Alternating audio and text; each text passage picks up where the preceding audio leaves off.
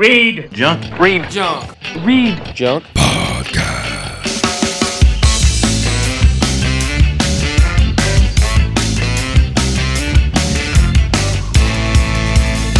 Read Junk Podcast with your host, my dad. Hey everybody, it's the Read Junk Podcast. I'm your host, Brian Gremko. Unfortunately, this is not the Halloween episode since I'm not doing music anymore. If you didn't know, check out the previous mini episode that I posted last week. I'll explain everything why I'm not doing music anymore. But I'm hoping to have a new interview next week with Carving Leaf. If I can get one on Friday in New York City. Either way, I'm going to the show, so that should be fun. But hopefully I'll be able to get an interview with one of the members of Carving Leaf and then post that next week. This episode is done by my friend Chris Taylor, who was on the Hudson Valley episode. He teams up with his friend Drew, who co-hosts the Marvel Netflix Daredevil themed podcast, Devil's Due podcast. They discuss his own show as well as some other superhero shows. Plus, they review the Metallica show that they went to in Buffalo that they attended on October 27th. In addition to that, they also talk about some more Metallica experiences. So Chris is going to be doing the guest hosting this week, and I will be back next week. But in the meantime, you can check out Chris and Drew talking right now. All right, we're live. Well, we're probably not live because this is taped. All right, depending on when this airs, this is Chris. I'm little deviation from the usual podcast that Brian does. We're trying something a little different. I'm out here post Metallica with my buddy Drew, and today we're going to discuss the Metallica show we went to last night. Also, we'll dive into the universe of the Marvel Netflix series because Drew also co-hosts a Marvel Netflix wrap-up show that's called The Devil's Due. So, Drew, what's up? Hey, what's going on? Nothing much. So, we attended quite the show last night. Yeah, man. That was my 17th Metallica show, and let me do some quick mental math. That was the 17 and only the 1, 2, 3, 4, 5th in here in Buffalo, New York. Wow. Yeah, so that's 12 that I've seen elsewhere. I want to say that I haven't seen them in the same place twice, technically, but I guess Meadowlands, since I saw them in the stadium, but then I saw them in the arena. So does that count as the same place? Nah, it's got to be the same building, man. Well, no, that's not true. I take that back. Same area. Yeah, you're good. That counts. Let me see. We have KeyBank Arena, Foxborough, which we both attended last year. Yep. I think prior to that, I went to, was it the Prudential Center one? And then it was the arena. Then was it the Meadowlands Arena? And I think maybe before that was, not Jones Beach, but the other place, Nassau Coliseum. Nice. And before that, the first time I saw them was 2003 on the St. Anger tour at a Giant Stadium. That was that weird mixed bill where it was like, it felt like it was divided into three camps. That was the Summer Sanitarium gig, right? Yeah. So, yeah. So Mudvayne went on first, which was really weird because that was that transitional period where I was still kind of digging what they were doing. Mm. And then the Deftones went on, and it was like because the arena was still not, well, the stadium was still pretty empty. You could just hear it echoing, and I'm like, I don't want it echoing. I just want to hear it straight up. They're like one of my favorite bands. And then it went into those two bands I wasn't sure needed to be on the bill, but I guess they wanted to play it safe, like Limp Bizkit and Linkin Park. Yeah. And that was that period, too, when they had the other guitarists in Limp Bizkit, too, so that made it, like, less interesting. So an extra guitarist made it less interesting. Well, I don't know. Wes Borland, he wears those fancy costumes and stuff, so...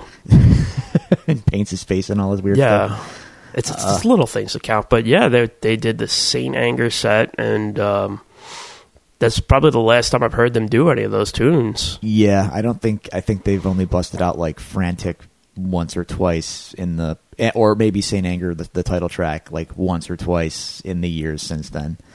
Which, whatever. People have their opinions on that record. I think it's great, but I understand that people don't necessarily come to the shows to see that stuff, so whatever. Well, like, at the time period when they put that record out, it felt like a very, like, punk rock thing to do, like... Yeah, but people it's weird because, like, without getting into a whole discussion on Metallica, which I could easily do, I mean, like, long form, but that was a weird time, man. That was like, what, 03? and I think at that time we were the anti-metal 90s vibe was dying out, and like there was like a new generation of interest in kids that were coming up on like Meshuggah and underground stuff and Fear Factory or Machine. Like there was just this new blood in the water. Yeah. And here's Metallica coming out with their first studio record since Reload, really, because Garage Inc. was in 99, and that doesn't really count. I mean, it's a covers record. So I think there was a lot of like, there was a vibe like, oh, Metallica's they're gonna come out with something and it's gonna like slay or what, you know, and it's gonna be metal. Yeah. And they put out this like grunged out garage record that just sounds messed up and broken and punk and weird, and the rest is kind of like history of people just going like, no, it's terrible. Well, no, it's just not what you wanted, man. Well, I mean, and it's interesting to say this now, considering how music is, but you know, the production, well, the lack thereof production seemed like it was very like a good countermeasure at the time, because I know saying this now doesn't make a lot of sense, but at the time, you know, there was a lot of fakeness and overproduced records, like everything. Still, there's always going to be that. Yeah. I don't know. That's why I kind of dig that. I mean, I know a lot of people, you know, they maybe want a more crisp audio experience, but I've grew up like listening to hardcore demos and sketchy tapes and bootlegs where they were barely scrambled and whatnot, you know? Yeah. Again, you know, I defend that record, and I think there's a lot of good tunes on it, so whatever. But so like I have a spreadsheet of all the shows that I've been to. So Ooh. Yeah, we could run this down. 1997 here in Buffalo, HSBC Arena, same place. Was that the Load or the Reload tour? That was a Load tour. Oh, okay. 97 Philadelphia, the Core State Center parking lot gig, the free show. That you can find that on YouTube. But yeah, we drove free Metallica show. We're going to Philadelphia. Did they play like a full set on that? Or? Yeah, but it's like it was a weird, not weird, but like they busted out stuff they hadn't played in a long time. Plus Fuel and Memory Remains. So they played like the full version of Master of Puppets for the first time since the Justice tour. They did it there first. Oh yeah. Helpless, of Wolf and Man for the first time since like the Black tour. The Thing That Should Not Be for the first time since like Justice. Yeah. Like they did all kinds of weird song choices, and it was really that show was insane, man. And as an impressionable youth, I got to see things I really shouldn't have seen at that age in the parking lot, man. It was pretty wild. So I was 97 Philadelphia, 98 back in Buffalo at Darien Lake. That was a Reload show outdoors. That was a cool show. I met Jason Newsted after that show. Nice. 99 Toronto, the club show. I saw them in a club, about 1,000 people. It was a Garage Inc. promo show. It was awesome. But that was different because you went to another show in Toronto that was like a club show, right? Last year, yeah. This was back in 99 for the Garage Inc. thing, and Kirk had just had his appendix out, so he was like sitting on a stool playing guitar. Hey, you know what? I commend him because, I mean, what did Ozzy slam his thumb in a door or something like that and canceled a bunch of dates? I mean, I don't know if you need your thumb to sing, but... Well, when you're that old, it could kill you, so... Just go out there, tape the mic onto his hand, maybe put the water bucket in the other part that's not, you know, I can't hear you. Splashing you water. Ozzy gonna Ozzy, man. New Year's Eve 99 2000, Detroit at the Silverdome. I go Pontiac, whatever. The Silverdome show. That show was. Really, are you sure really it was cool. the Silverdome and not like a Hulk Hogan moment? I was actually at the Silverdome, brother. They didn't have to send out Austin to relieve the situation. What? Let's see. 01 Baltimore at KeyBank Stadium. That was a Summer Sanitarium show. That one was with Korn and System of a Down, I think, and I think it was Kid Rock. And Kid Rock. Yeah, you know, I don't like many bands there, but I do like, you know, at the time I really liked Korn, and you know that was kind of cool to see Korn and Metallica. That was what? That was 99. That was 2001. 2001. So Yeah. that was like that was way after Follow the Leader. I forget what the next record was. Was that Issues or something? Issues, and it might have been around. It might have been. Was that before or after Untouchables? I don't remember, but it was around that time. They were still. I mean, you know, you say what you want about Korn. They're at that time they were really good. Oh yeah. I'm not so much into them anymore, but whatever. 2003. Okay, St. Anger Summer Sanitarium, Toronto at the Rogers Center. That was a weird show. They didn't sound very good that night, and they commented on it on stage, like they were not happy with the sound, and the performance wasn't that. I really don't remember much about that show. It could be an off night, I mean, that's the one thing people don't understand. It's like, we live in this age where everything can get broadcast on YouTube and there's no quality filter. It's just like some dude holding up his phone and somebody could be having like a sore throat or something like that, or maybe just that day was not good for them. Yeah. But it doesn't matter. It's not like the video says, hashtag, by the way, off night for the band. Right. Plus, these St. Anger shows, because I got a few more here, like, people take, you kind of forget, like, that some kind of monster came out around that time, and, like, that, James was kind of coming out of a really whack place. Oh, yeah. And getting back into, like, Metallica mode was probably not the biggest thing on his plate at that time. I'm not saying, like, that excuses subpar performance, but, like, I don't know, I feel like they kind of had to relearn how to be Metallica again, and they kind of just worked it out on the road. I don't know. Those shows, though, are not among the ones that I would, think of as, like, my favorite ones. So, like, then I saw, that was 03, Toronto, 04, Buffalo, again at HSBC Arena, 04, Cleveland, at the Gund Arena. Now it's called what did Phil tell us it was called? No, I don't even know. These buildings change names all the time. It's called State Farm, I don't know. Wherever the basketball team plays. It's the Puspert Headington Memorial Coliseum. That's right, that one. Yeah. Okay. Shout out to Phil, by the way. Absolutely. Then back-to-back nights, the last two nights of the tour on the Death Magnetic first leg in New Jersey at the Prudential Center. We did 2 nights there. So yeah, I think I was at one of those. Saw Joey Z outside. It was funny.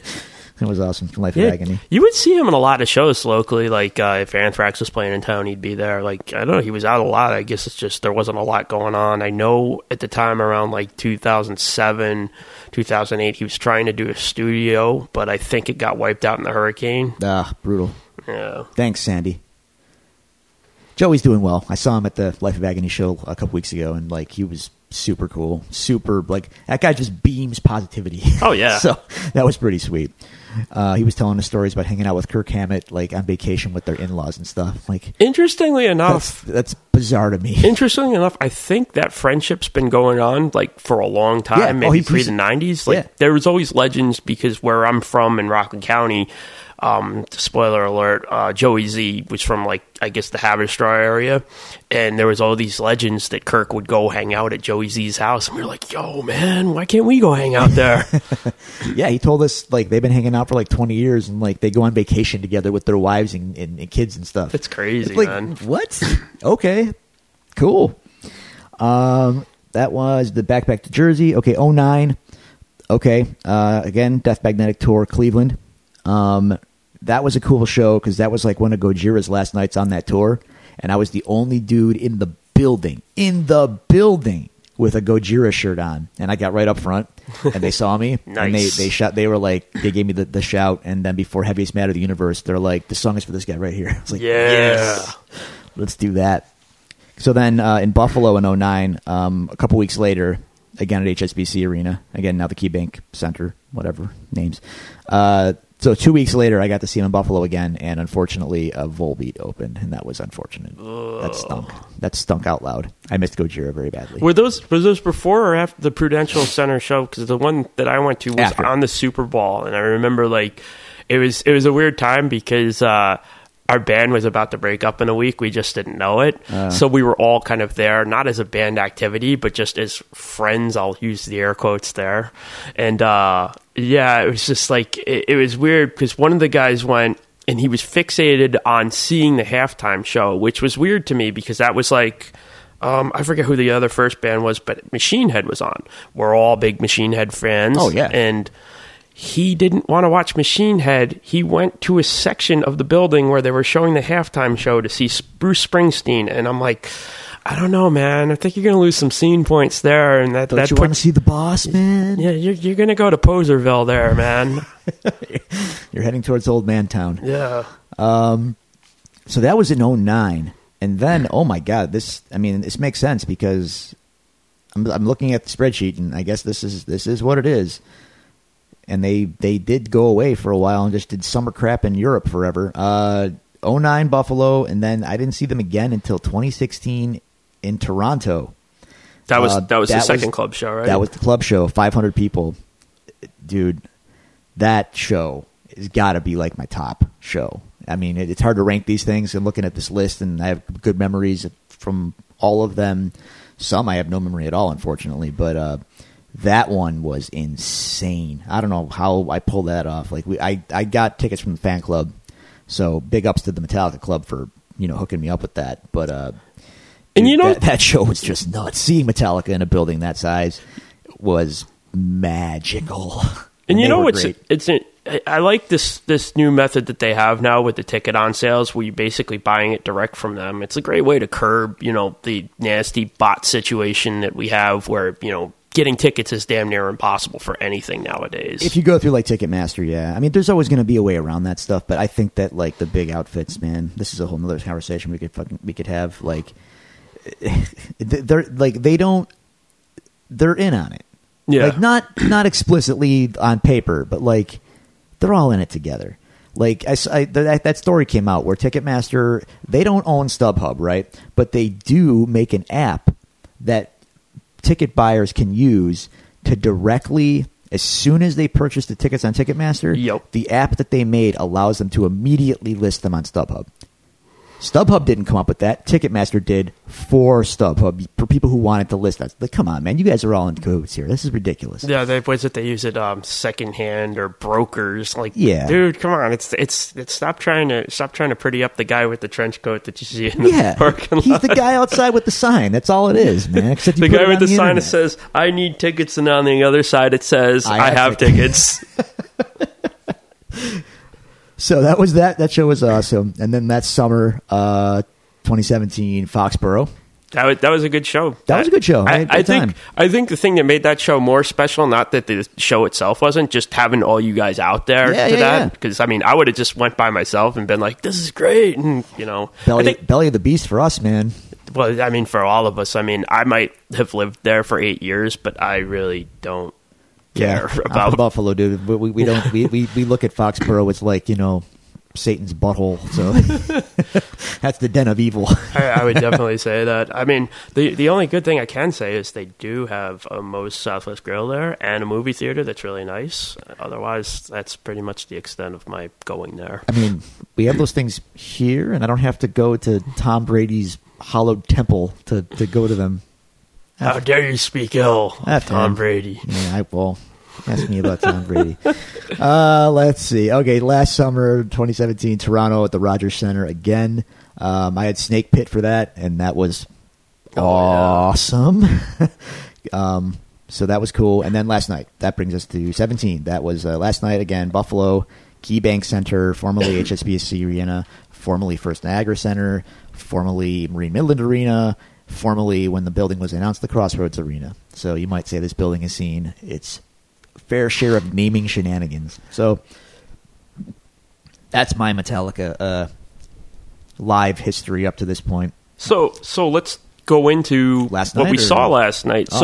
What people don't know is Metallica, they don't just go out on a tour and play the same set list verbatim every night like some bands, which makes it more of a special experience and encourages you to go to more shows, which I think is great. I mean, it sucks that we live in a time where it's like a lot of bands have things pre-programmed because they do these certain songs in the set. They have special things they want to do. Not that Metallica doesn't. We'll get into that, but I think it's kind of cool that it makes it more interesting for fans to kind of keep guessing, because I mean, we live in an age where you can go on setlist.fm. Not that this is a free plug for them, but you can go pretty much see the tour list. And there's been many times, since I've been going concerts for over 25 years, there's a lot of stuff that I've seen. So sometimes it'll be wow, they're actually playing that song, I'll go. But for most times it's like, they've been playing that same set for the last 10 years. So I think maybe I'll skip this one. But tonight, they busted out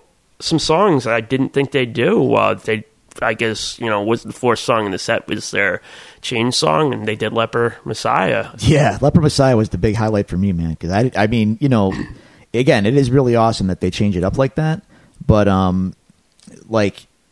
you never know what you're going to get, which is good and bad. You know, I think spontaneity or not spontaneity. What's the word I'm looking for here? Unpredictability. Yeah. In this day and age is really important because, like you said, the internet and everything, people know what they're going to play. And if I know that if someone knows that the band is just going to do the same exact set every night, by the end of that tour, someone that was like maybe on the fence about buying tickets might not buy tickets. Because Yeah. like, well, I know what they're going to do. I don't really care. But if you keep it fresh every night, you don't know what you're going to get. So you are probably more inclined to go and be like, I hope they do this tonight. I hope that, like, that feeling of anticipation and unpredictability is cool as a fan. So yeah, last night we got Hardwired, Atlas Rise, Seek and Destroy, Leper Messiah, Unforgiven. I was kind of surprised they played Seek so early because I guess maybe it's just because my fandom has built that to be a later It set. used to close the set. Yeah. Yeah. On the Death Magnetic tour, that was a closer. And they had the beach balls, but they didn't have the beach balls, but they had enough other cool stuff to make up for it. I got a handful of picks. I'm Yeah. happy.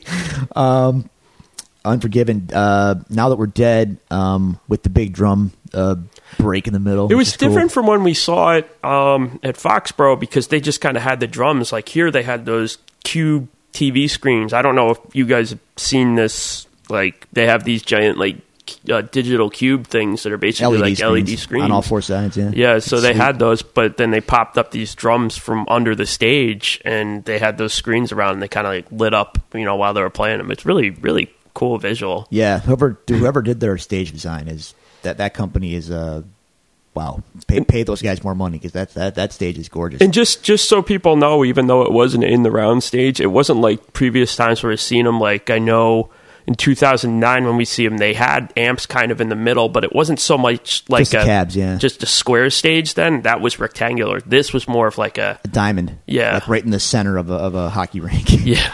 But it's clean looking, like the white floor. I don't know how they keep that thing clean, but I'd be afraid to put footprints on. I know, right?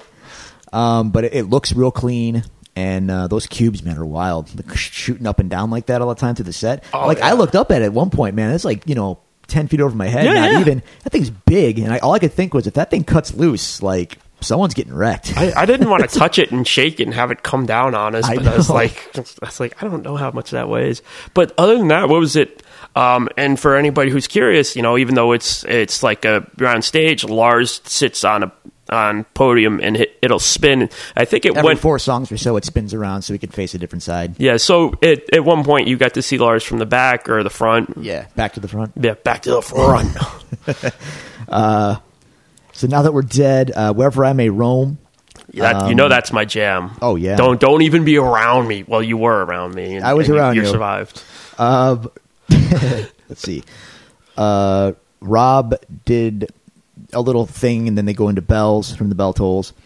Then we get the Halo on Fire, which that was the song I wanted to hear last night, to be honest with you. I didn't care what else they played, but I wanted Halo on Fire. I felt like when they did a lot of the newer album songs, like I felt a little bit more connected to them, even though I hadn't listened to the album probably in like a year. Yeah. Like I just felt like they were a little bit more ingrained, We'll talk about that. That's this album seems to have some legs to it amongst fans, and I'll talk about that in a minute. Let me get through the set real quick though. So, Four Horsemen, which was unexpected, and Creeping Death, which is unexpected. Like Leper Messiah, Horsemen, and Creeping Death, I feel like those are not regular songs in the set anymore. Yeah. So we got all 3 of those last night. That was pretty sweet. Moth and the Flame, dude. Those drone moths. Oh. That is wild. So that is insane. So I tried to see if I could capture this. Maybe I'll try to put the video up or whatever, because they did put it up on my Instagram stories. But they had these drones come out, and I'm every time I hear drone, I always think of Matt Hardy. And, Vanguard 1. Yeah, Vanguard 1. Delete. But when they came out, I was trying to figure out. At first, are these strings or anything? Right. But there was a guy next to us at the show that explained that they had that specifically designed for them. And I remember when we first walked in and we looked up, and there was this weird rack over the drum set. And I'm like, what is that? Apparently, the guy said that those were the controllers for the drones. So there wasn't 20 guys on the side with controls. No, it's all programmed. Yeah, that's crazy, man. I mean, technology is what a time to be alive. And that's definitely one of the biggest surprises I've ever seen at a concert. I mean, it's a cool effect. I mean, if you don't know they're drones, right? Like, you know they're drones, but the effect is the song is Moth into Flame, so they're meant to be like fireflies, moths, you know. Yeah, they were looking for the lamp. And yeah, right. But they go in circles and they go up and down. They go in the stage. They come back out of the stage.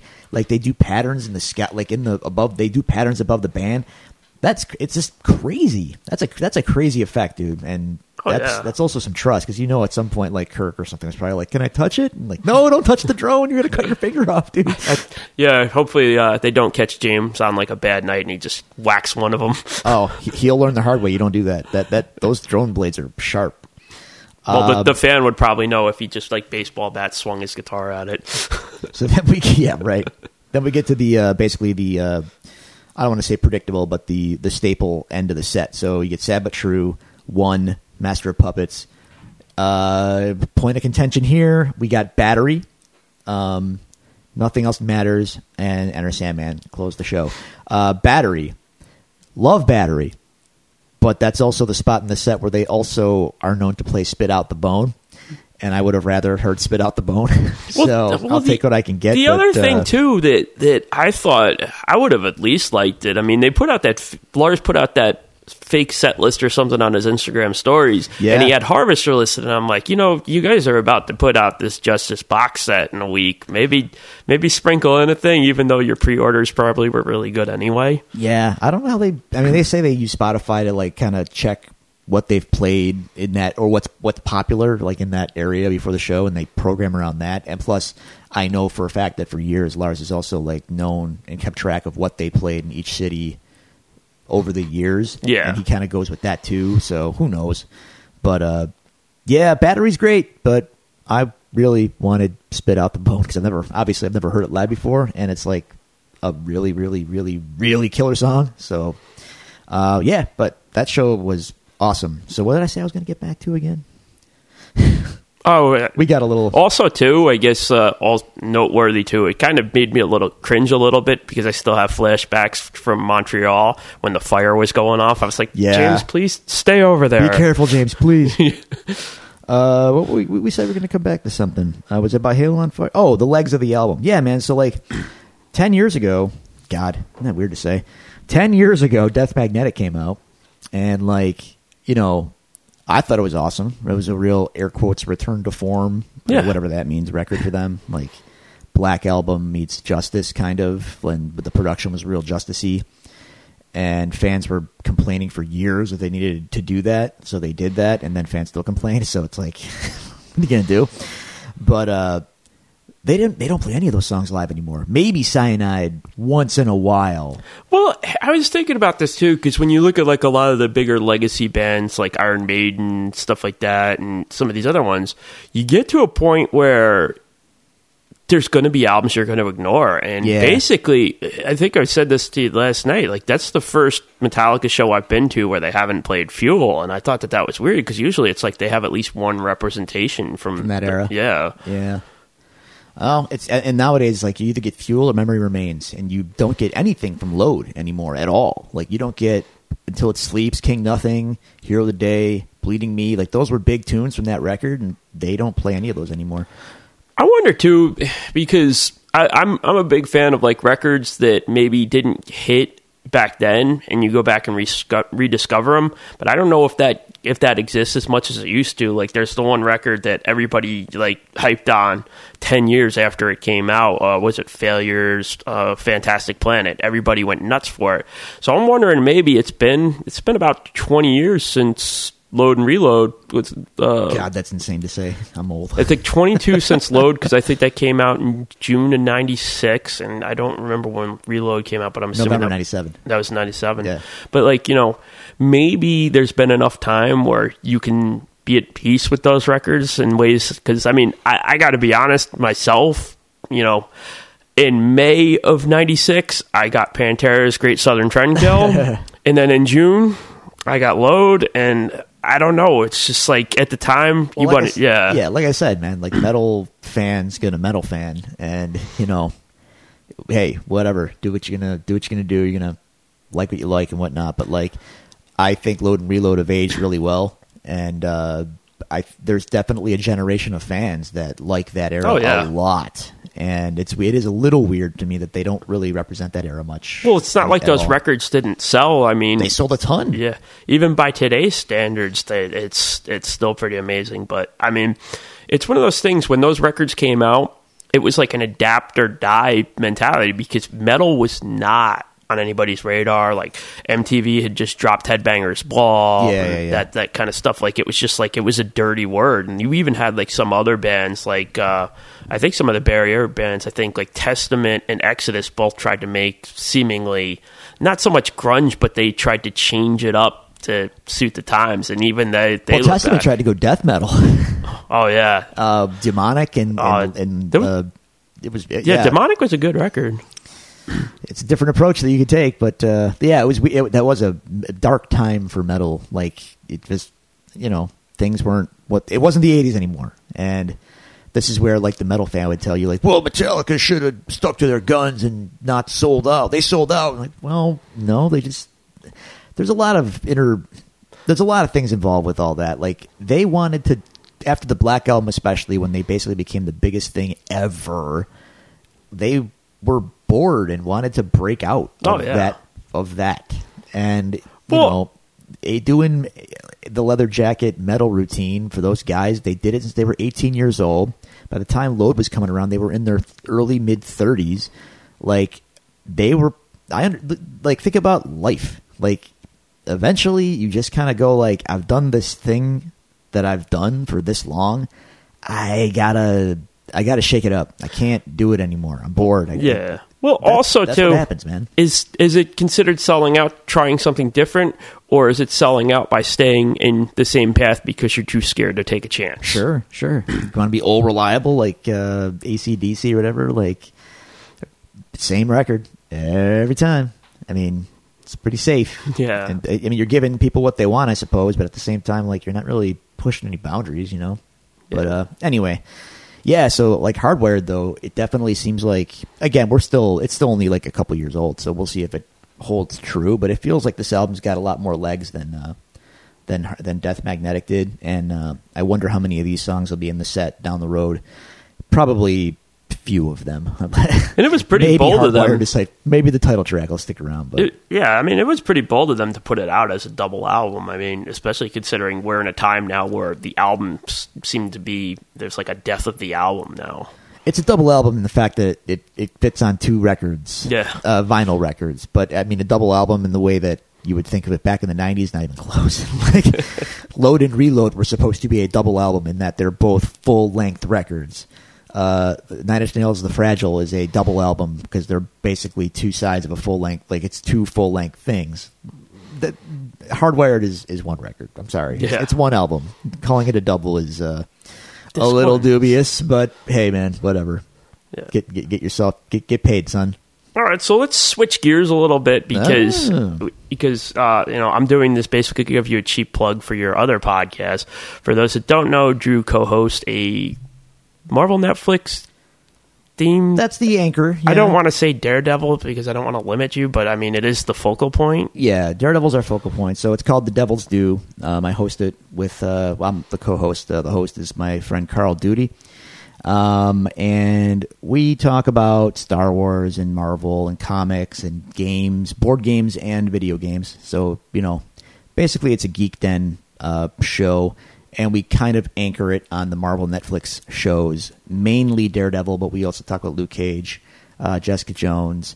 I would say Iron Fist, but we don't do deep dives on Iron Fist because the show was just not good. So, did you actually watch the second season? I watched like 3 episodes and I got bored. So, okay. I mean, was it better than the first? Yes, but that wasn't enough to keep me around. So, I think in any case, I think Brian said that he actually muscled through the season, and I'm like, dude, I mean, come on.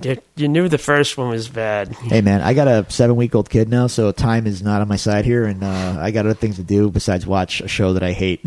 So, But, yeah, that's our show. If you could check it out, we're at thedevilsdupodcast.com. And, we have fun. We talk about all things. If it's in the geek sphere, we talk about it.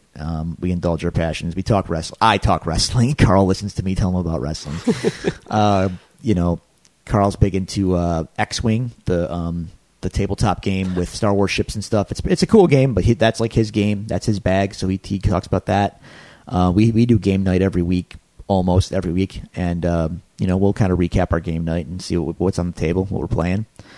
And then, whatever news happens during the week with the geek stuff, movie announcements, comic announcements, game-related stuff, we hash it out and have spirited discussions about it. Yeah. I'm not one to shy. I'm a pretty opinionated guy, and I don't shy away from hot takes, as it were. I don't find them that hot, but people apparently do. So, everybody's going to have differing opinions. I mean, it's weird when you go back. It's like you look at like the history of a lot of these shows, and it's like my first exposure to any kind of like Marvel shows was I remember watching the old Bill Bixby Incredible Hulk. Oh yeah, like that. I was big into that. Sad Hulk music, please. Yeah.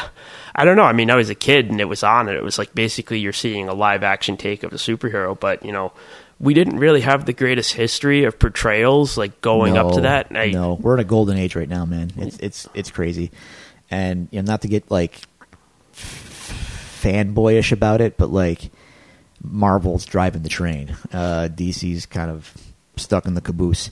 It's weird. Like those shows, they have like a specific feel. I watched an episode of Arrow. Like it was on, and I was just like, "Well, let me take a look at it." And people love that stuff. I'm all for it. Yeah, I don't watch those shows, but people love that whole CW verse. I feel like those shows have like a specific feel that I guess when you get into watching them, that the episodes flow in a similar way, but it's like a DC thematic thing. I was more distracted because I'm watching it, and the wrestling fan in me sees Cody. And Cody, name redacted. Well, whatever. They're not going to serve me with a cease and desist. Cody Rhodes. Right. And, I see him and I'm just kind of like polarized and fixated on him. I'm like, I don't know. Is he going to hit a crossroads or a beautiful passer kick? Yeah. Where's Bernard? Yeah. But like the episodes seem pretty good, but I mean, I don't know. It's like, I go back to watching shows, like I remember when Lois and Clark came on and we were all excited because, it's a Superman show. But early on, those early episodes were like, it was more about the love story, and then Superman would show up in the last 2 minutes of the episode to fulfill that obligation. But as time went out, I guess viewership went down and they tried to go a little bit more towards the comic. Superhero, yeah. And I think maybe that actually lost people. But that's one of the things with the Marvel series. It seems like they try to not directly like make it cartoonish. They try to ground it more in reality. The Netflix shows definitely do, yeah. Like Agents of S.H.I.E.L.D.'s a little more fantastical, and that's a little more directly tied to the movies, but not really. The movies don't care that these shows exist. It's a weird relationship they have. Like the shows all exist in the world the movies built, but the movies don't acknowledge anything on the shows. So it's what it is. But the Netflix shows especially are just a totally different approach. So if you got the movies that are very big in scope, cosmic in scope now, my God, space and the universe, yada yada. The Netflix shows are like, no, here's a neighborhood, like in New York City. Yo. This is where this all happens, and it's real gritty and grounded, and it's cool. And I was a Daredevil fanatic before the show came out. I've been a Daredevil fanatic for like 20 years. So when I lived through Ben Affleck, so I survived Ben Affleck, damn it. When they said they were going to do a TV show, like I was immediately like, yes, this could be great. And lo and behold, it was. Among the 4 shows, 2 of them gotten canceled, but I mean, among the 4, in my opinion, and I could be biased because I'm such a fan, but I feel like they treat Daredevil with the most respect, and they definitely treat it with the most seriousness. So they play around a little bit more on the other ones, and fiddle with theme and the tone, but on Daredevil they treat it serious as a heart attack, and they really, I think anyway, deliver a very serious and heartfelt portrayal of Daredevil, and I love it. I think it's awesome. But he's a character. He's got a lot of depth to him. I mean, absolutely. It's hard with the other ones because, I love Jessica Jones the first season. It's like the second season it came out, at first I was like, wow, this is great. But like after I listened to like you guys doing the recaps, I was like, maybe it wasn't as good. But the thing I liked about the first season was like the concept of the Kilgrave character, just the fact that he it wasn't so much like he was an imposing guy with a cape or whatever. Right. He was a guy that could get in and just warp your mind and make you do things like the manipulation. I think that kind of stems beyond, saying, hey, it's a power or whatever. And I think that probably made him one of the most intriguing Marvel villains, as far as, series to me, because that was like a realm of believability, with them kind of playing up, I guess, making Jessica feel like dirty for what she did and everything. Right. Like that dichotomy was fantastic. And I think that's just something that hopefully they won't cancel the show. Maybe they'll bring back something more along those lines for the next season if they go there. It's weird because, it's a very different show than Daredevil, and also Jessica Jones doesn't have the long history to pull from, so I don't know what direction that show is going to go if it comes back at all. Like, they're canceling these things like it's going out of style. But, I don't know. Season 2 of that show, there were some interesting things in it, but overall I just was bored. So yeah, it just wasn't that good. By the way, something you didn't go over on the show that I need to nitpick because it drove me insane. Uh-oh. Originally, I might live in Rhode Island now, but I'm originally a New Yorker for 31 years, and I lived in like Orange and Rockland counties for a long time, and I know it takes forever to get to places in the city. Yeah. But that last episode when they're driving from, I guess, Jessica's apartment to what I assume was Rye Playland, how did it take them an entire day to get there? I don't care what back roads you take. It doesn't take that long. Maybe, Bridgegate? That would have been on the other side, though. That's the Jersey one. Oh, I don't know then, man. Your guess is as good as mine. Maybe the bridge was closed for construction and they had to take an alternate route. But I'm like, okay, did they take some sort of swerve? Did they go out of their way to go to Playland? I mean, because they made it seem like Playland was up towards the Montreal border. Oh God, yeah. So that's a far drive. No, I couldn't tell you, man. But you got to go. It's TV. You just got to roll with it, and they assume that most people don't know that. So what are you gonna do? So we're now 3 seasons deep into Daredevil. Yeah. Defenders. I'm not done with season 3 yet, so no spoilers. So Defenders is seemingly done, I guess, by proxy because Netflix changed that page over whatever NX is. Yeah, they made it like a generic. The Defenders Facebook page became like a generic Netflix sci-fi page. Like, okay, I guess Defenders is dead. Yeah, which is fine. It was okay. It was what it needed to be, I guess. But I don't know. It still felt a little long-winded, and it was shorter. It was only 8 episodes instead of the usual Netflix 13, and it still felt a little fatty. So it felt like it was more of a showcase to tell you that Danny Rand is the immortal Iron Fist. Which, hey, they had to. To be fair, they did have to redeem him somewhat because his season was panned, and I thought they did a good job. Actually, I liked him better in Defenders. Anytime he teams up with Luke, I like him a lot, and. Go figure. Both those shows are gone now, so I can't see them team up anymore, and that kind of sucks. So I guess it's been somewhat newsworthy that Disney is going to launch this streaming service. So a lot of people assume that because both those shows were canceled, that they're going to get a Heroes for Hire thing. Do you even see that happening? Maybe they'd save that for Netflix. Maybe they'd recast it, which would kind of stink because I did like Mike Coulter as I assume nothing at this point. I don't know. That Disney streaming service. I believe they've said it's going to kind of have a hard PG-13 cap on the content, and Luke Cage was anything but. So it was pretty edgy. I can't see them continuing that stuff with that level of violence and language. I just don't see it. Yeah. But Disney also owns big stake in Hulu, so I could possibly see them okay, all of our MCU movies are on there on the Disney streaming service. Star Wars is on there, yada yada.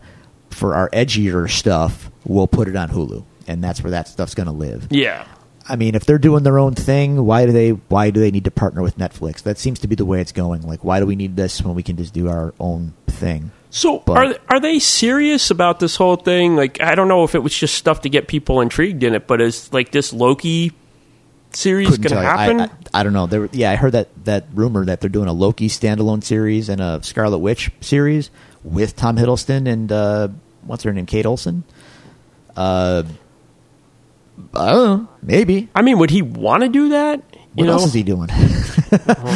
I mean, dude, Loki's a surprise breakout star character from those movies, and he's great in that role. So if he wants to do more of it, I'm all for it, man. Tom Hiddleston's awesome as Loki. I mean, where could they go as far as like a somewhat, serious thing with Loki? I mean, you would know more than I would. Dude, I don't know. Like, well, spoilers for those who have not seen Infinity War. He's kind of dead, so I guess he would have to be a prequel series of some kind. But he's also Loki, so maybe he's not dead. Oh yeah, I'm almost betting on we haven't seen the last, but we'll see. If they were going to do a show though, like maybe a prequel series where it explains his origins, being Thor's little brother and coming up in the shadow. I don't know. It's weird, but you know what? The thing about it, as skeptical as it makes me sound, like. Marvel has built up such a big line of credit with all their good content that I'm willing to give it the benefit of the doubt because they haven't really burned me many times, if at all. Well, as long as they don't go into like the territory that DC's gone into that's just disinterests me, like here's a show about Batman before he's Batman. Here's a show about Krypton, but it's not about Superman or his father. It's about his grandfather. Like, why do I need to know this? You don't. It's a spilling time. Yeah, I know. Gotham is garbage. I don't watch it, obviously. Krypton I haven't watched. I don't care. Well, you saw it. I sent you those pictures of, was it the Bane? Oh, God. What is that about, man? The Solomon Grundy one? That's the one that I'm like, dude, this looks like a poor Party City. This is like the low-tier one. It's the Spirit Halloween store costume. I'm like, what are you doing over there? They don't care, man. They don't care. And like that show is like at the point where they like I don't know if it was intended to be this way, but it certainly got there. They hit a level of like camp value and they have just steered into it and like we're just doing ridiculous for it's like Crash TV. Like it's just train wreck and they don't care. If they had set out and they said we're trying to remake, somewhat of the Adam West era, was it Batman 66? Yeah. If they said that they were trying to do that, maybe I would have been on board. But when I watched the first season optimistically, I did not get that vibe that they were going to eventually try to go there. Yeah. I got like we're trying to present this as like a somewhat crime drama. That's the way I originally thought it was going to be, like Gotham with a young Jim Gordon. Like, okay, that's an interesting premise. And then it just went off the rails. I don't know, whatever. You go have fun over there with all that. I'm good. I'm good. My time is short. I never really got into a lot of the DC stuff. I remember like early on, we had the Lois and Clark show, but we also had there was a lot of those kind of shows that were off the grid. Like I'd say Channel 9 shows, but if you're not from the New York City region, you're like, I have no idea what you're talking about. I guess it was like on the UPN, like they had shows like Viper, which was a show about a guy in a car, and then they had another one that was Mantis, where it was like, I remember Mantis, yeah. He was like in the wheelchair, and then he got in the suit. Those shows were kind of cool. Mantis, that's not DC, is it? No, that was a TV thing. DC's big strength, honestly, was always been their animated stuff. Like Batman the Animated Series is like all-time great. That show is just excellent to this day. It's timeless. The animation makes it timeless. But the style they chose, the music they chose. Yeah, that was dark deco or something like that, yeah. I love that. It's stylistic. It looks awesome. The episodes are great. It was well written. And the voice. The voice acting was top flight. And the fact that they had like little throwbacks, like, they'd have when they did, was it the Grey Ghost? Grey Ghost. That was Adam West. That was good. Yeah, great episode. And it was probably one of the best Joker voicing ever. And it's like Hamill, man. People know now, but like back in the day, we didn't realize, hey, that's Luke Skywalker. Yeah, I know. Luke Skywalker is the best Joker you've ever heard. Isn't that weird? What a time to be alive. I know. Yeah. But steering the ship back over. That's our show that we do. We geek out on stuff and just. Generally, we'll do like an episode recap of an episode. So one episode of our show, we'll talk geek news and all that, and then we'll dive into an episode of the Marvel Netflix stuff. So right now we're in the middle. We just dipped our toes into Daredevil season 3. So this is a good time to jump in. And spoilers, we're loving it. Daredevil season 3 so far is excellent. And for those that haven't listened to the show before, I watched the entire third season, and I went back and I listened to that first episode you guys did, and there were things that you guys pointed out that I didn't necessarily notice on the first watch. That's what we try. We try to go deep. Yeah, it's very like informative, in being that Drew has the experience with, following Daredevil comics like forever. Oh man, that first season is like a treasure trove for me. There's so many references and winks and nods, and we talk through all that. If you go back into our old shows, we, as much as we can, we try to educate you to the ties, the winks, the nods to the comics and the Daredevil history and whatnot. So yeah, we do the best we can. So I guess they're filming Jessica Jones season 3 now. Or no? No, that's not. Well, they're filming Punisher. Punisher. So, which another one of my favorite characters. That show was okay, just okay. Not the Punisher I want. I think it's the Punisher I want. I don't think is suitable for television. Yeah, it would just be murder for 13 episodes, and that's kind of hard to make into a show that people want to see. Who's he gonna murder this week? That says a lot about me, but it's like I don't know. The Punisher is a great character if you treat him like a boogeyman who hunts worse boogeymen. Yeah. That's how you make him relatable. Like, you have to put him up against something worse than him. And that's a tough premise for a TV show. I mean, it works on paper. It works in comics very well. As a show, though, it might be a little much to take. And I understand why they soften him up a bit on the show. But the show's okay. I shouldn't crap on it too much. It's just not necessarily the Punisher that I want to see. Yeah. Well, I mean, it's like you have to kind of like I said. I felt that with Daredevil, it was a little easier because you had a multi-dimensional character. Oh yeah. But like with some of these other ones, it's like you kind of had to build a little more to make them a little more relatable. Yeah. And even with Jessica Jones, it's like she was kind of more irritable just because that was how the character was. Yeah, she's kind of she's a little broken. So 2 seasons of that gets to be a much. Like, at some point, you got to fix yourself, Jess. Yeah. In the comics, eventually she marries Luke Cage and they have a kid and she gets a little more well-adjusted. But in the show, she's still kind of fundamentally messed up and drinks, and life is hard and sob stories and stuff. And that's all fine, but we need some growth here at some point. And it doesn't seem like they ended that second season on a, hey, everything's all good. It's like, no, it's just back to... Yeah. Yeah. We'll see. We'll see where all that goes. If it lasts at all, I don't know. But Daredevil's doing great, and I'm enjoying it. So yeah. All right, so I guess we'll wrap this up because I think we've rambled on long enough. Yeah, Metallica and Marvel, and why am I listening to this again? we could probably go on for another couple hours if we wanted to divulge on any more of those. But so you have the podcast. Yes, we've plugged that 8,000 times. Also, too, you still have some music for sale for your band, The Long Cold Dark. Absolutely, man. Check us out. We're the Long Cold Dark. You can find us on Facebooks, YouTube, Spotify, Pandora, Amazon. We got stuff for sale.